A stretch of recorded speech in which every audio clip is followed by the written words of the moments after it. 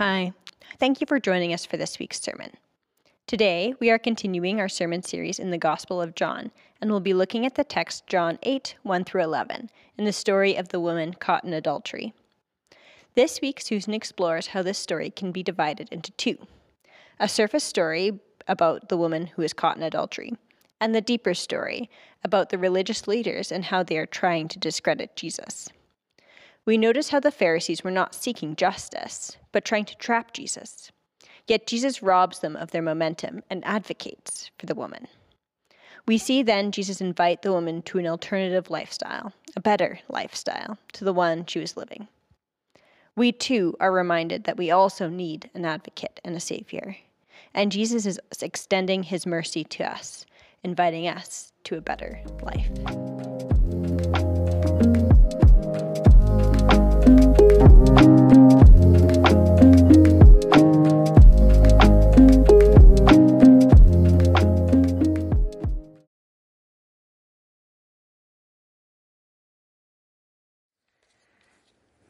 I want to start today.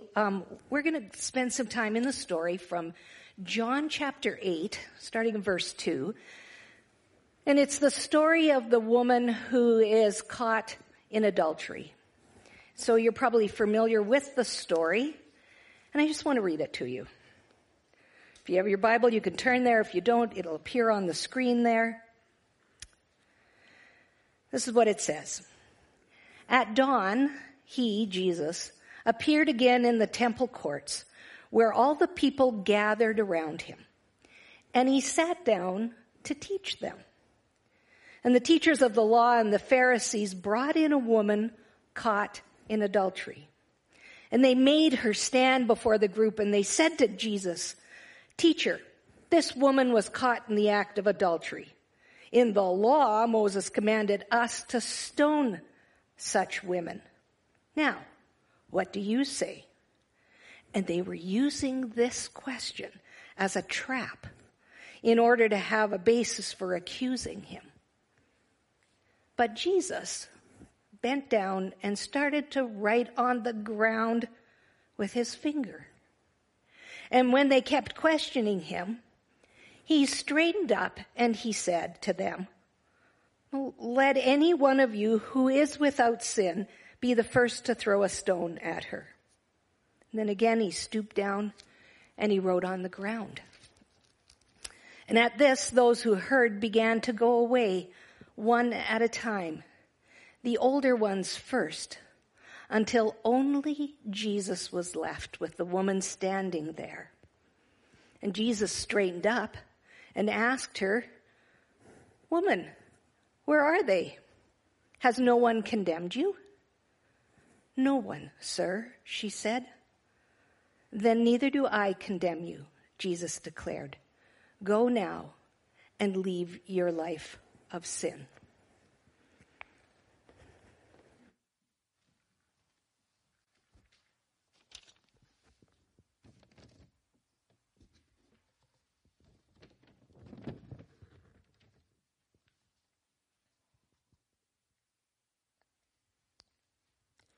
I was one of the last to leave.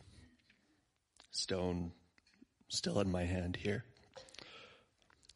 We were there beside the great stone walls of the temple, the source of our strength, our tradition, our laws.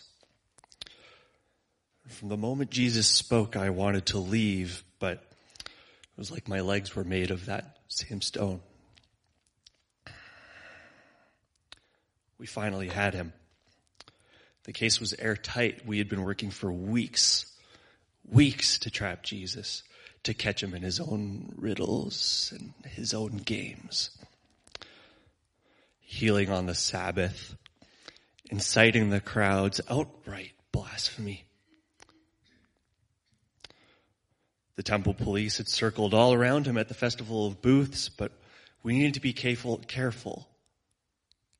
of the crowds. They can be volatile, impulsive. They were tagging him as the long-awaited Messiah. We needed something to condemn him, and this was perfect. The woman herself was unimportant, of course. We dragged her out from some wretched corner of the city after some of our agents caught her in sin. The man? Oh, the man in her bed. Not important. You're missing the point. The law of Moses is so clear on adultery. That's why this was so perfect. Jesus would be condemned no matter which side he took, law or grace, conviction or forgiveness. Either we get him or the crowd will. I sat back from a safe distance to watch him squirm. In one phrase, he changed all that. Everything got turned around, and suddenly the finger was pointing right at me, at all of us, at you. At you. Jesus bent down and he scrawled something in the ground. I never did see what he wrote. It drives me insane. Then he said, "Let anyone among you who is without sin cast the first stone." Silence. We were all frozen. Like we had become one with the stones ourselves, and thump, thump, thump all over the courtyard. Everyone dropped their stones and quietly wandered away, and no stone would be thrown that day. I lingered, still trying to work out what Jesus had written in that dirt. And suddenly I realized that while I was focused on that, Jesus had gone off and turned to the woman who we had dragged naked from her bed, and she was covered now. I never saw how that happened, but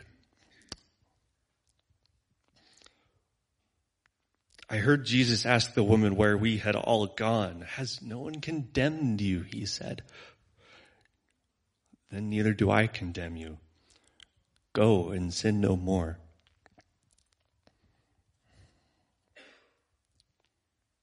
I'm still holding on to this.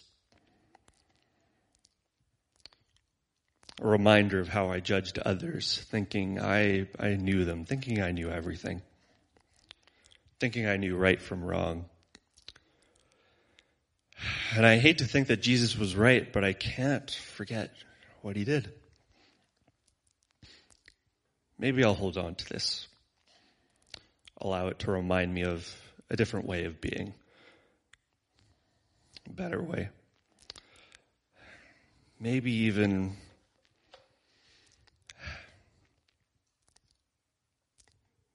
his way.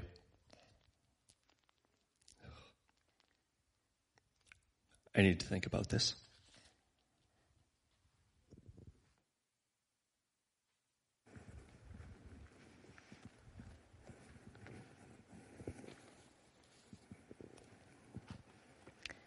What stands out for you in this story? You have a piece of paper and a pen. I'm going to give you 30 seconds. I want you to write a word or two on that piece of paper about what strikes you from this story as you hear the scripture and as you listen to Alex retell a perspective of it.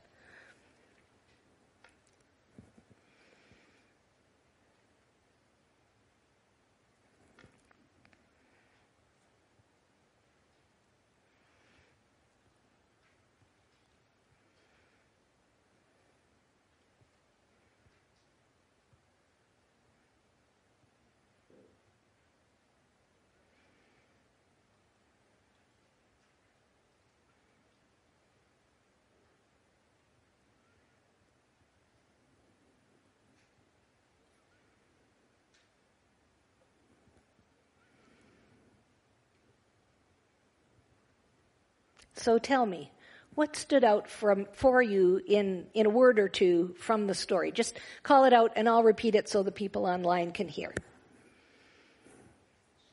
Shame. What else? Grace for the woman.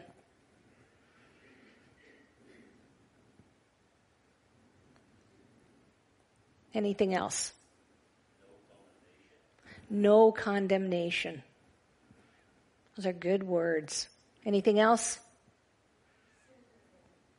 Say it one more time. Sin no more. Those things are all in that story, and we're going to talk about that today. So hang on to your little piece of paper. You might need it later. I noticed a couple of things in this story. And the first thing I noticed is that this is actually not one story, but it's two stories. There are two stories that are being told at the same time. If you've ever seen a VeggieTales movie, you will know that VeggieTales, they write their stories on two levels, right? There's a level for the kids and then there's a level for the adults. And if you've ever seen the VeggieTale episode of the Star Trek one, I'm a Star Trek fan. I grew up on the original Star Trek. And in the Star Trek, there's Captain Kirk and the USS Enterprise. Well, when you watch VeggieTales, it's all these vegetables in space, and they're on the USS Apple Pie. And it's an apple pie. And it just makes you laugh. And so I watch the story, and I get everything my kid is getting, but I'm getting a whole nother level of stuff because it just makes me laugh because it's silly and because I love Star Trek, as my siblings and my husband will affirm. One story, but with two levels. And in today's scripture reading, the surface story that you hear, that you most easily catch, is the story of a woman caught in adultery. That's the surface level of the story. That's story number one. And that's, Alex did a great job of just giving us an insight to how it would have felt to have been there and to have watched that happen. But there's a second story going on here, a deeper story about a group of religious leaders, Pharisees, who actually despised Jesus. They thought he was selling snake oil, as it were, and felt like he was deceiving people. And so they were desperately trying to find a way to trick him in either say something or do something that would confirm their deep bias that he was not who he claimed to be, or to discredit him in the eyes of the people that he was influencing. He had too much influence, and it was threatening their position and their influence, and he had to be stopped. So the woman was dragged before Jesus in today's story, but she's just a means to an end. Their goal was more about Jesus being discredited and less about her and her sin. She's part of the story, but she's just the surface level. There's something deeper and sort of more unhappy going on. But still, she's there. She's been dragged out, scantily clothed, in front of everyone to see her shame. And I sometimes wonder what her backstory was. We are not told that. We don't know who she was, what motivated her to be in the position she was in, or what situation her life was in that put her there. I don't know. But she's engaged in an activity that broke the law. And she also happened to be in the wrong place at the wrong time. And so when the Pharisees went looking for someone to make an example of, well, there she was. And the Pharisees seize her and drag her out. After all, the Torah says that if you are engaged in adultery, that's a sin that deserves stoning. There's righteousness to be upheld. There's justice to be pursued. Except a careful reading of the law said that if an adulterous relationship were to be discovered, the woman and the man were to be brought before the leaders for judgment, not just the woman. So justice was not really being pursued, or the man would have been there too. This wasn't justice. This was something else. And notice, it's not that what she was doing was right or to be condoned. It's just that she was the person there with the least power in her culture.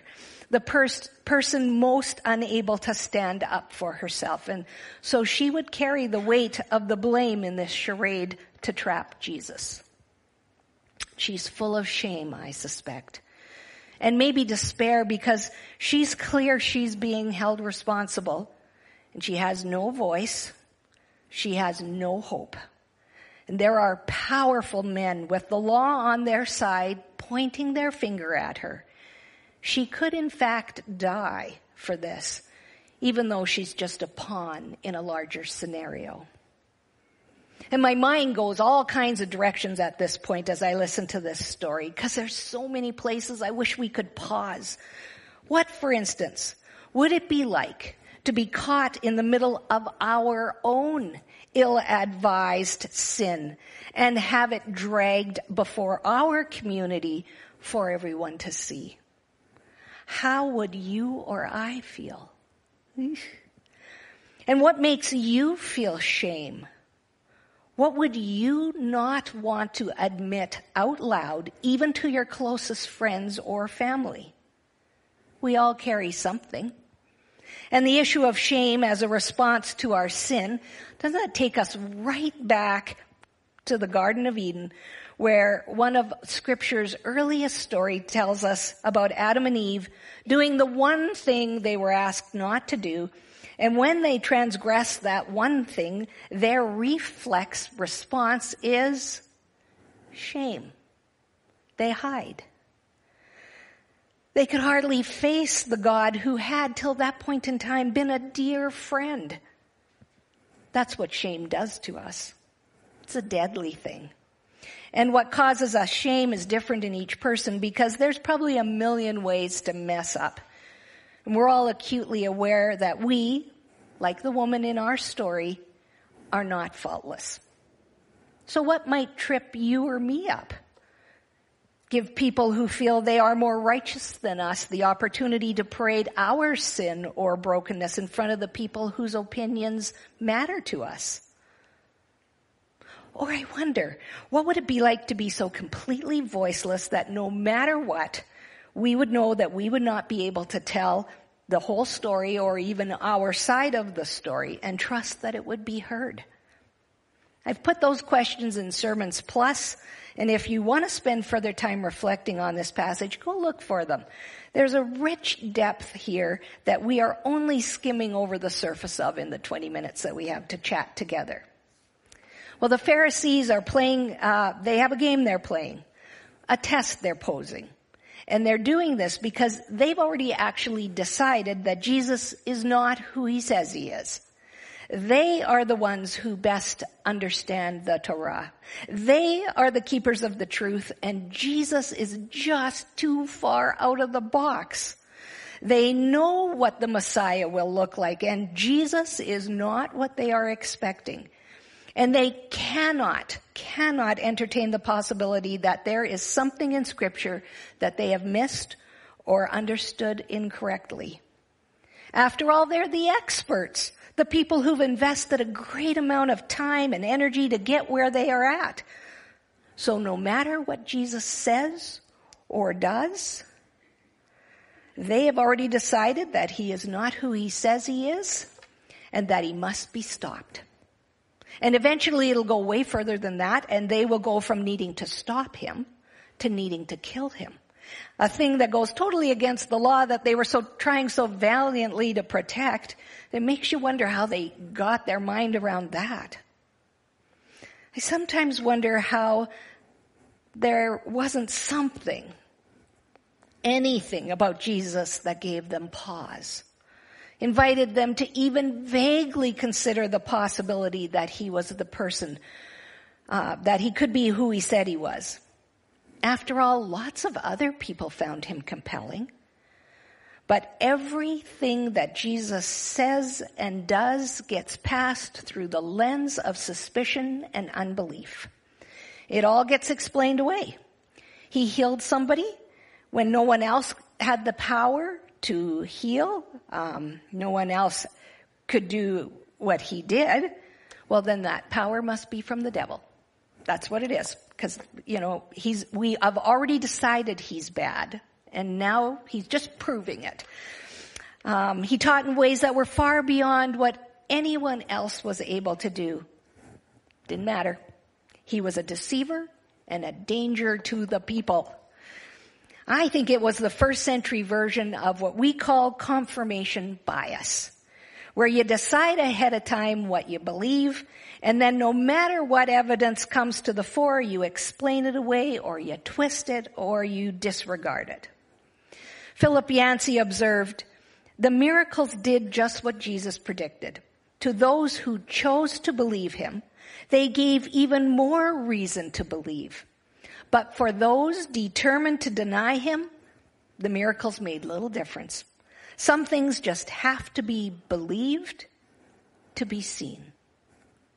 The Pharisees were proof of that in spades. And we can all think of a time when we've seen this kind of confirmation bias happen over our lifetime, and even with people of faith. And it certainly happened with the religious leaders in today's story. They already knew what they believed. They have their minds made up. They are not open to prayerfully evaluating anything. And as a result, they role modeled for us what following God, I'm going to say guardedly, but I am going to say what following God poorly looks like. And for today, I'm going to call it religion gone sideways. To illustrate this, I'm not going to try and draw any current parallels, because I'd just shoot myself in the foot if I did that. But I'm going to describe what's in today's story, and we'll just look at that. So, center front in our passage is a group of individuals who deeply value God's word. Let's be really clear about that. These are not people who are playing with God's word. They have spent their lives learning it. They deeply value it. And they are people who feel strongly that living a life of faith with integrity is paramount. And they've invested themselves in making sure that everyone understands what's expected of them, clarifying things, explaining things, so there'd be no room for uncertainty. How could that possibly be a problem? I mean, those are things we all value, aren't they? So where's the rub? Well, Jesus would say, time and again, in all your certainty and your rule keeping and your high standards, none of which are bad, but in that, you've missed the heart of God. So, for instance, Jesus heals someone on the Sabbath, which, if you were ungenerous and legalistic, could be considered work. When Jesus is confronted, he says, well, the Sabbath was made for people, and not people for the Sabbath. There was an instruction about Sabbath given by God, put in place because God loves his people. He wanted to protect them, give them rest, refocus them on a regular basis. But here's the thing. Keeping that injunction was never about being able to keep the rules well enough so that God would be pleased or appeased. It was about helping his people flourish. So doing something on the Sabbath that was full of goodness and that helped another person, like healing them, did not go against what God's original intent was. And we know this because Jesus, who's God in the flesh, showed us God's heart by healing someone on the Sabbath. Probably, in contrast, the Pharisees had an understanding of following God that deeply valued keeping the laws and rules. And they believed that the way to a faithful relationship with a holy God was to keep those rules. But eventually, over time, as they put more explanations and clarifications around how those laws should be kept, they replaced their concern for people with the keeping of rules. And Jesus would say to them, well, you study the scriptures, which is true. You study them diligently, which was true, because you think in them you have eternal life. And these are the very scriptures that testify about me. Jesus is in there and they couldn't see it. And they couldn't admit that they couldn't see it. As Tony Campolo would say, they were involved in what we call an exercise in missing the point. A misunderstanding of God's intent in scriptures would result in them judging people that they assessed as sinners. It would cause them to shun them and leave them out. And in contrast, Jesus saw the brokenness of people through the eyes of compassion. And he would meet with them and talk to them. And he'd even eat meals in their homes with them. He came close so they would know that there were second chances even for them. And think of the stories in Scripture where lives were changed because Jesus shared both time and proximity. I think of the story told in Matthew 26 of the woman who was of loose morals. We have another loose moral woman in today's sermon. And she comes and she weeps on Jesus' feet. She kneels in front of him. She weeps. She wipes his feet with her hair. And the Pharisees are scandalized. Like, really? She should not be here. She's a bad person. And I think the implication is we are good people. And so she should not be here. And Jesus, you should know better. You should send her away. And Jesus, as he is wont to do, let them know that the kingdom of God had room for people even like her. He recognized her contrition and her sorrow, and he saw her longing to be given another chance, forgiven, included. We know how God felt about this woman because we see how Jesus treated her. And you and I have seen religion and religious people who've used the Bible against people. And we've also seen people of faith who've used that same Bible to love people into the kingdom of God. And we, along with the Pharisees, get to decide how we will use the truth of God's word as we live into the places that God has put us. And I want to be regularly reminded to ask, what would Jesus do, or how would he treat that person? And then I want us to do that. So there the men stood, stone in hand, hoping that Jesus would slip up and say the wrong thing, and then they could say, aha, and we knew he was bad news, and they would wipe their hands and they'd go home self-assured that they had been right all along, and that Jesus was not who he or others claimed he was, and then they could put this whole messy business behind them and get back to being the main influencers that the crowd listened to. Crisis averted. But Jesus does not do what they wanted or needed him to do. He says nothing. He bends down and he writes something in the dirt. Is he doodling? Is he writing scripture? We don't know. But it robs the crowd of their momentum. They need Jesus to say or do something, which eventually he does.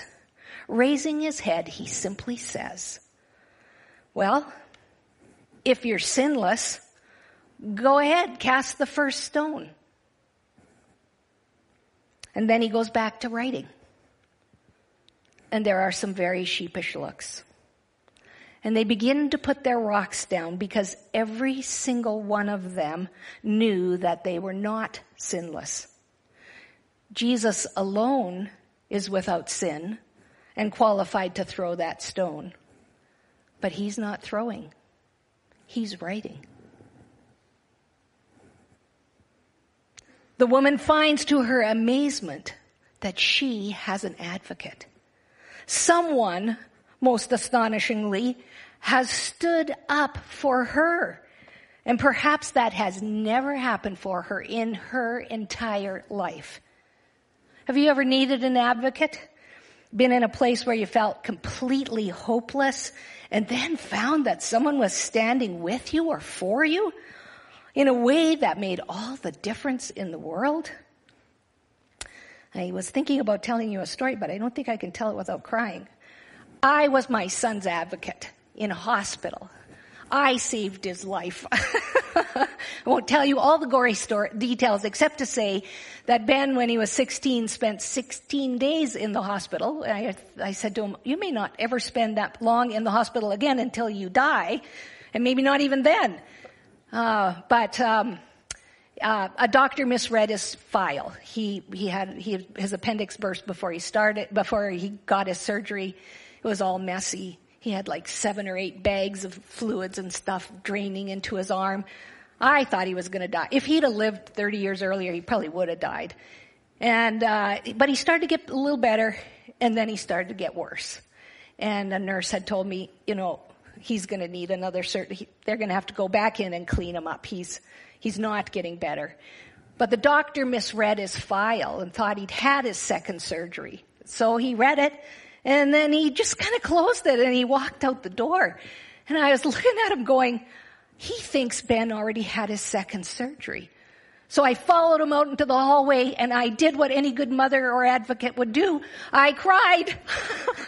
I know you find that hard to believe. I did. I stood in front of this doctor who had all the power, and I wept. But within 20 minutes, the nurses were in the room prepping Ben for surgery. And I may have saved his life. And I told you that all without crying. Good for me. You think about the difference that having an advocate makes. And when I think about how important it was for Ben, how important it is for you sometimes when you're in a situation where you just need someone to stand with you or for you. And it makes me appreciate all the more what Jesus does for me as my advocate, as the one who stands for me. That also can make me weepy, but we'll just move on. In the case of the woman caught in adultery, Jesus wasn't interested in punishing her. Instead, he would eventually take her punishment. He would die on the cross in her place, in our place, our advocate and our payment when we are undeserving. That is very good news. To their credit, Jesus' words actually stopped the Pharisees. They know Jesus is on to something. They didn't really, I don't think, want to stone the woman. They just wanted to watch Jesus shoot himself in the foot, and when he didn't, when they were bested by the wisdom of his answers and actions, it turned them around. Starting with the oldest, because those of us who've lived a little longer have a very clear sense of our own broken sinfulness, and they all filter away. This fight will have to wait for another day. And then Jesus turns to the woman, he who is her advocate, he who literally saved her life, and now he includes her in the conversation. Is there no one here to accuse you? He asks. They're all gone, she replies. With all her shame, she had expected to be condemned. And there was no doubt that this is what she deserved. And if not from the religious leaders, then certainly from this remarkable teacher. Surely he would see her deep brokenness and pronounce her sin over her. But Jesus shocks her. Well, then off with you, he says. I don't condemn you either. It takes her breath away. How could this all end in forgiveness? I wonder, can you imagine Jesus turning to you, looking you in the eye, knowing full well what your deep shame is, and saying to you, I don't condemn you. Oh, how does hearing these words make you feel? Perhaps you have shame or sadness or something that you feel is unforgivable. Perhaps someone somewhere along the line told you that you were beyond forgiveness. Or maybe you condemned yourself. You'll never be good enough or clean enough for God to love. And I know we can all feel like that from time to time. And in response to that, the Apostle Paul echoes Jesus when he says, there is no condemnation for those who are in Christ Jesus. Words originally spoken to believers in Rome, true for them, true for us.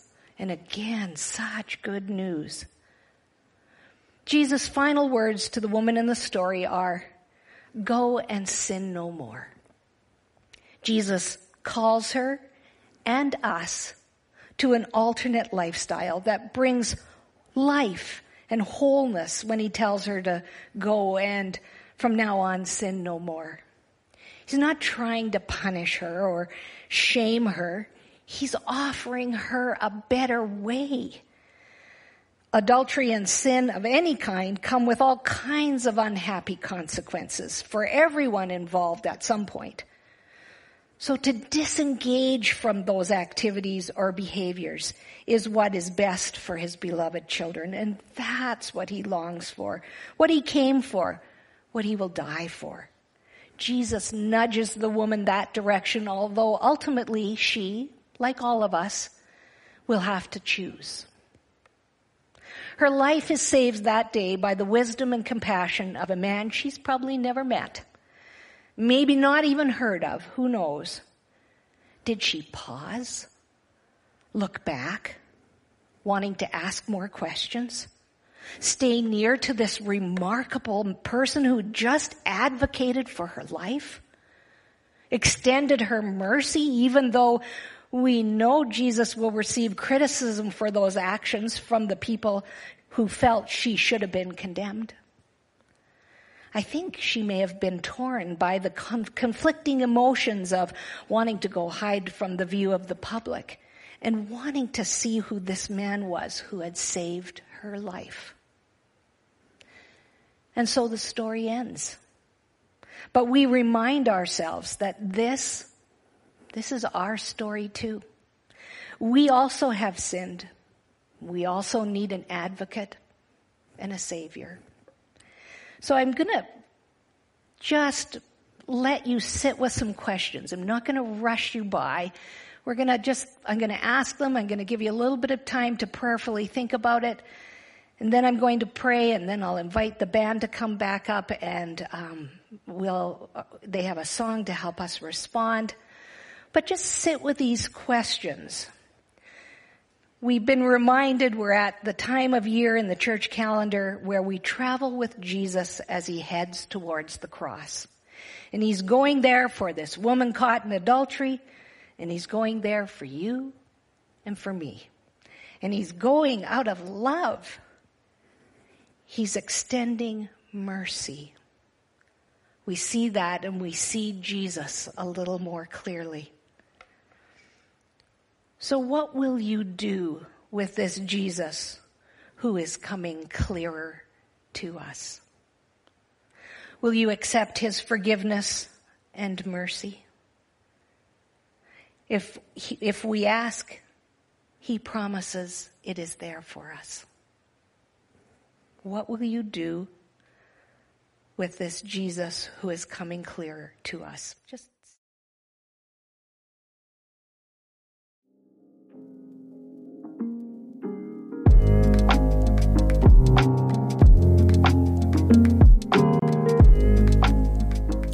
Thank you for joining us today.